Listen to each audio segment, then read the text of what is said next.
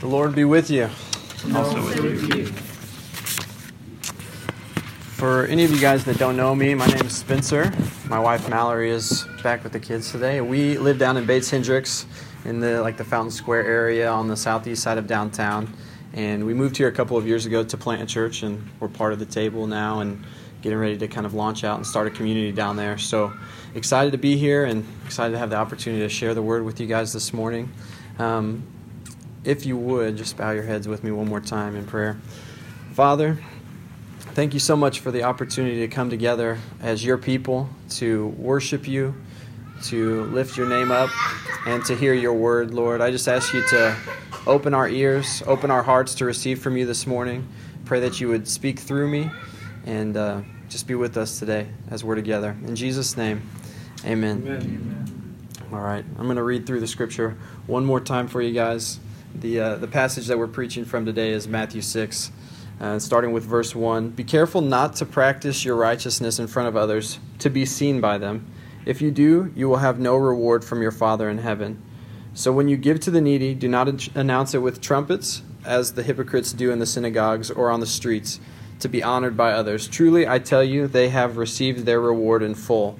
But when you give to the needy, do not let your left hand know what your right hand is doing, so that your giving may be done in secret. Then your Father who sees what is done in secret will reward you. And when you pray, do not be like the hypocrites, for they love to pray standing in the synagogues and on the street corners to be seen by others. Truly, I tell you, they have received their reward in full. But when you pray, go into your room, close the door, and pray to your Father who is unseen. Then your Father who sees what is done in secret will reward you. And when you pray, do not keep on babbling like pagans, for they think that they will be heard because of their many words. Do not be like them, for your Father knows what you need, even before you ask him. And when you fast, do not look somber as the hypocrites do, for they disfigure their faces to show others that they are fasting. Truly, I tell you, they have received their reward in full. But when you fast, put oil on your head and wash your face, so that it will not be obvious to others that you are fasting, but only to your Father who is unseen. And your Father who sees what is done in secret will reward you. The good news today is that in the midst of feeling overlooked and anxiously trying to manage your reputation, your Father knows your heart and he sees your work, and he calls you his son, he calls you his daughter, and that frees you to live into your calling. I am guilty of the fact that a lot of times I'll slip into believing just deep down that what other people think about me must be true about myself. Recently, in the last couple of months, a church planter moved back to Indianapolis. And so there's a church planter that originally had planted a church several years ago in Indianapolis and had seen a lot of success, and then had gone off and moved somewhere else to be a part of a plant. And then just this past summer, towards the end of summer, moved back to Indianapolis. And this planter actually has moved back to Indianapolis to plant an Anglican church, basically in my neighborhood. I mean, downtown, it's like my area that I've been at and kind of developing relationships for the past couple of years. Beyond that, he actually, all the relationships that I feel like I've been establishing and building, the people that I work with, he actually has known these people for decades, and is their best friends. So I've been doing this work of setting up, making sure we're established, that we know people in the area, that people know we're for the community. And this pastor moved back, and it's just he's like, hey, I'm back. And everyone's like, thank God, we needed somebody to be back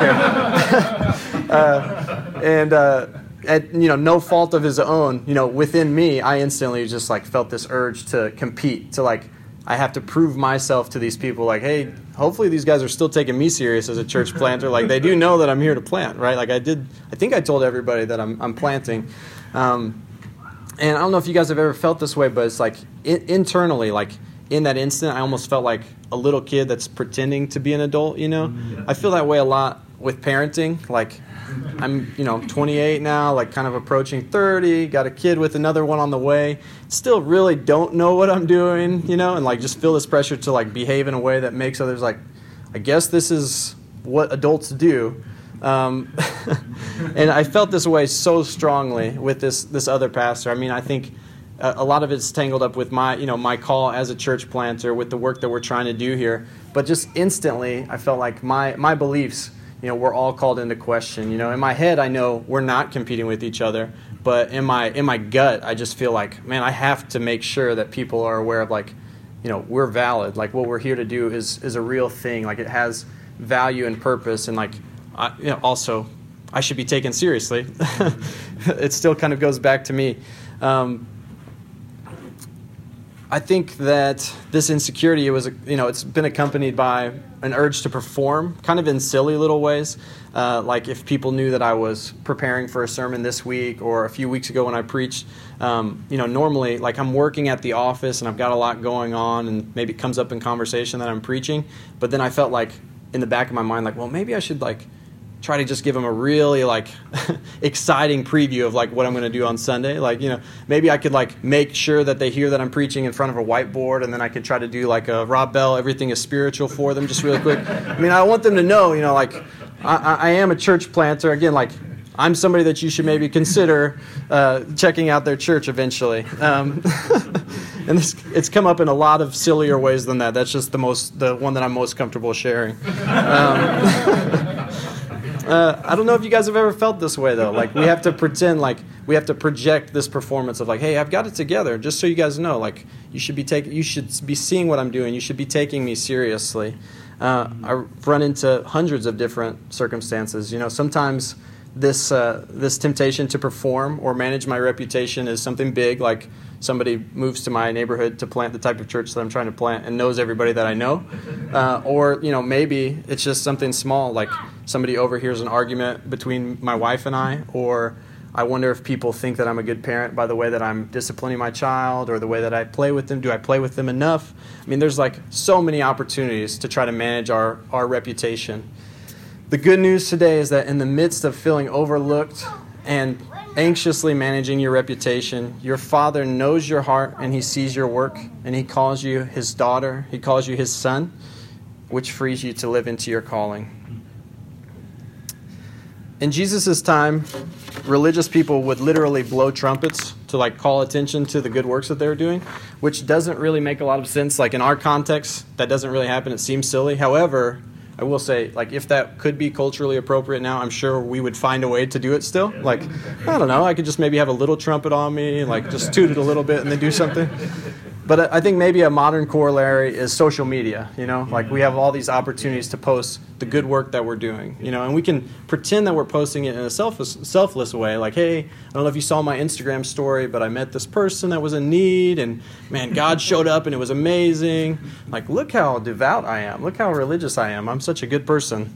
I feel that way a lot on social media. And honestly, it's never been easier, I feel like, to manage your reputation. I mean, just on your phones right now, you probably have 3 or more apps that you could just send something out and hundreds of people would see. So the temptation is real.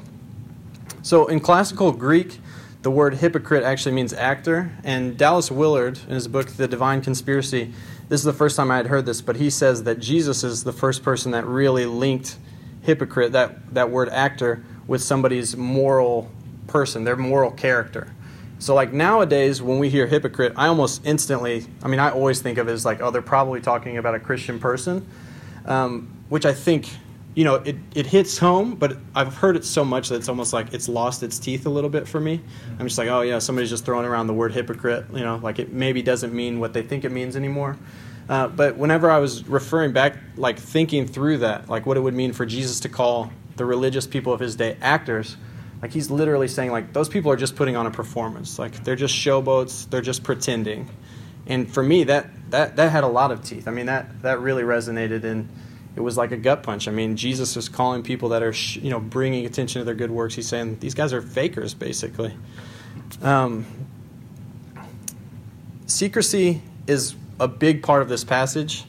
I think that our temptation is usually to take these passages, especially in the Sermon on the Mount, and just make it a new rule, a new law. Willard also says that the Sermon on the Mount is not the new law, it's just a picture of a new life. So secrecy is actually a practice that can free us from bondage to the opinions of others, to trying to convince people that we're valid, to try to impress other people. So secrecy is the practice that we can all practice in our lives. But if somebody finds out that you do something good, you shouldn't like start whipping yourself on the back and feeling like you sinned. That's not the point of what we're talking about here. Secrecy is not our new shame system. Jesus is unpacking our motivations, as Jesus is wont to do. He's getting at our hearts. So verse 1 says that we're not to practice our righteousness in front of others to be seen by them. So it's not that you have to hide every single thing that you do, but if your motivation is to be seen, that is not the right motivation. Jesus is all about getting to our motivation. He's all about getting to our hearts. If our motivation for doing good is just to get recognition, then recognition is going to be our only reward. So if that's what our heart wants, then Jesus might just let us have that. If my motivation for building relationships with my coworkers and building relationships with my neighbors and making people know that I'm for my neighborhood and my community is to impress them or to make them take me seriously as a church planter, then God may just let me have that. He may let me impress people. But that's going to be the end of it. That's the end of my reward in that area. So he would let that come true for that reason. If the only thing that's prompting us to do good works in the eyes of others is the eyes of others, then we have to ask ourselves what that means about our own view of God, right? I think in our minds we all know that the opinions of others should not be our main motivator, but Jesus is opening up, like he is saying this so that we can consider our motivations. You don't have to shove it deep down and hide what your motivation is and try to convince yourself and everybody around you that you haven't had a motivation that's been manipulated or warped in a way. He's bringing it up, so that it would make you open your eyes and see and look at your own life and say, where are my motivations driven by the eyes of other people? He wants to get at our motivations because he wants our hearts. He wants to transform and redeem them. He wants to redeem our motivations. In the midst of feeling overlooked and anxiously managing your reputation, your Father knows your heart and he sees your work and he calls you his son, he calls you his daughter, and that frees you to live into your calling. God, our Father, our Creator, is faithful. So whether you've been overlooked or left out, unrecognized or not taken seriously or just ignored, our Father is with us. He knows our hearts. He sees your work. He sees your actions, and he's faithful to reward you. Reward doesn't mean that if you do good works and you're doing these good works not to impress people, that you'll earn your salvation. But the reward is beyond that. It's a freedom that comes with those actions. You're free to not have to consider or not to try to persuade people or manage their opinions of you. You don't have to think about that in every action you take. Do they think that I'm being too harsh? Do they think that I'm funny? Do they think that I'm qualified? You don't have to live in that bondage anymore, and that's your reward for embracing your calling and the person that God has created you to be. As far as secrecy as a practice goes, I actually had a pastor, a friend of mine, whenever I was 18 and 19, and he was a new pastor at the church that really, he did a lot of good stuff and was very important to my life. But one funny thing that he did was when he would fast, he would literally lie to people that he was saying he wasn't fasting, and I was like, I don't know if that's the whole point of what's going on. I don't want to just say it super haphazardly, but I think you're taking that scripture out of the wrong way. You're taking it too literally in this instance. But he would literally I think he did a 40-day fast one time before his wedding, so maybe it was also the look good naked diet too. But so he fasted for 40 days and he lost all this weight, and we're like, dude, are you on a fast? And he's like, no, I'm not fasting. I've been eating. All right, man. Yeah. Again, in the social media age, I think it's easier than ever to try to manage our reputation. I think a lot of times when I look at Instagram and Facebook and even Twitter, I think basically the message that I'm hearing is, look at how great my life is. Look at how happy my family is. My job is the best job. I'm happy and fulfilled and excited every morning that I wake up. And there's a lot that can come with that. First of all, I think a lot of times the post comes from a place of feeling that pressure, that bondage of needing to impress and put on a show for people. But then it also kind of just continues to perpetuate the same thing. When you see those when I see those posts, I feel am I having as much fun as these people? Because I did this same, I went to the pumpkin patch and it was okay. So there's a lot of pressure, and we just keep perpetuating this vicious cycle of trying to manage our reputations no matter what. A light doesn't have to prove that it's a light. It just shines, and it's free to be what it's created to be. You guys are the light of the world. You were created to be light, and you shine. It's the same thing with me being a church planter. If God called me to plant in Bates Hendricks in Fountain Square, then I can just plant there. I don't need to prove to everybody that I'm planting there. I don't need to prove to everybody that I'm qualified or that they should be impressed by the fact that I'm planting there. I can just follow God's call on my life and be led by His Spirit. And you guys are the light of the world. I've been stepping into this truth on a daily basis. I have to keep reminding myself. So this pastor he's like working with me now. So he's like part of our team, and there, like, I see him, 4 days of the week. And he's like the de facto pastor of the office, which is, great. Like, I think a lot of people there like, oh, we have like a pastor here. Like, we can just talk about things that are going on. Meanwhile, I'm like working on my computer. I'm like, hey, well, okay. I'm working over here, but I would love to talk to you about that. So like on a daily basis, I have to like remind myself to go back to this truth that I'm free from having to manage my reputation.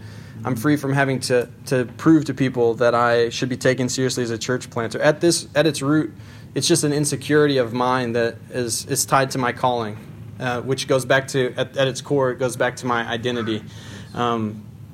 It's all wrapped up in, is my calling true? Did God really call me to be a church planter? We talk a lot about our beliefs in our head versus our beliefs in our bones at the table. And my belief in my head is that, I know that God is at work in my neighborhood, and He has been before I got there. And so He's called me to come and join in the work that He's doing in my community. But when I've been confronted with this insecurity in myself, I feel this belief in my bones coming out of, I have to do something. I have to make this happen. God's called me to start this and be successful. So I have to go back and reconsider, what is my true belief? Do I believe that I'm joining in the work that God is doing and that He's called me into that? Or do I believe that it's all on me and that I have to make something happen? God is taking me seriously as a church planter, or else He wouldn't have called me. He's taking you guys seriously as fathers and mothers and sons and daughters and teachers. Whatever you do, God is taking you seriously. Even if you feel like others aren't, even if you feel overlooked, God is taking you seriously.